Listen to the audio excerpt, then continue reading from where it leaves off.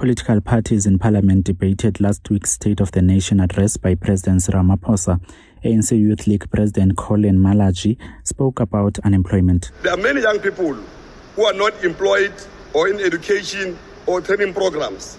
Their socio-economic challenges must be addressed urgently. They also want to beat in swallows.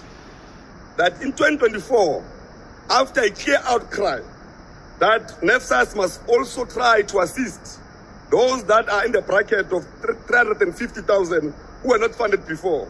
The ANC-led government is committed to assist to fund those that have been missing in that area.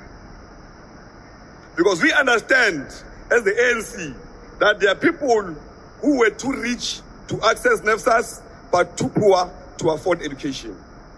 President, we also welcome the 1.6 million presidential employment program opportunities created for youth placement in various sectors to gain skills and experience. The digital technology has created many opportunities as the youth earn income through online platforms, building their own creative careers.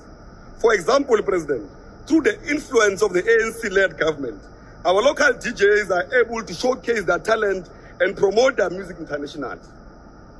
In the previous financial year, the NYDA empowered 2,220 youth-owned enterprises through the financial interventions, which took form through the NYDA grant programs and NYDA voucher programs.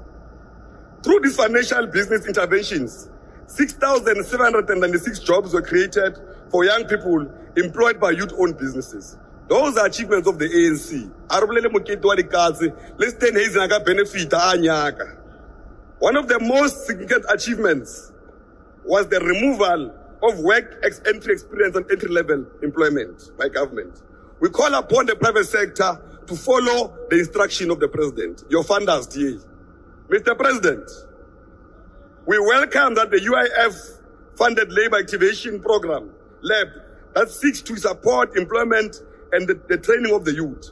We know the intention is to create 2 million work opportunities in the immediate future. We urge the Department of Employment and Labor, and supported by Treasury, to roll out this program without further delay. The debate in Parliament is being held on Tuesday and Wednesday, and the President is expected to respond on Thursday. Reporting for Times Live, I am Bulelani Nonyokela.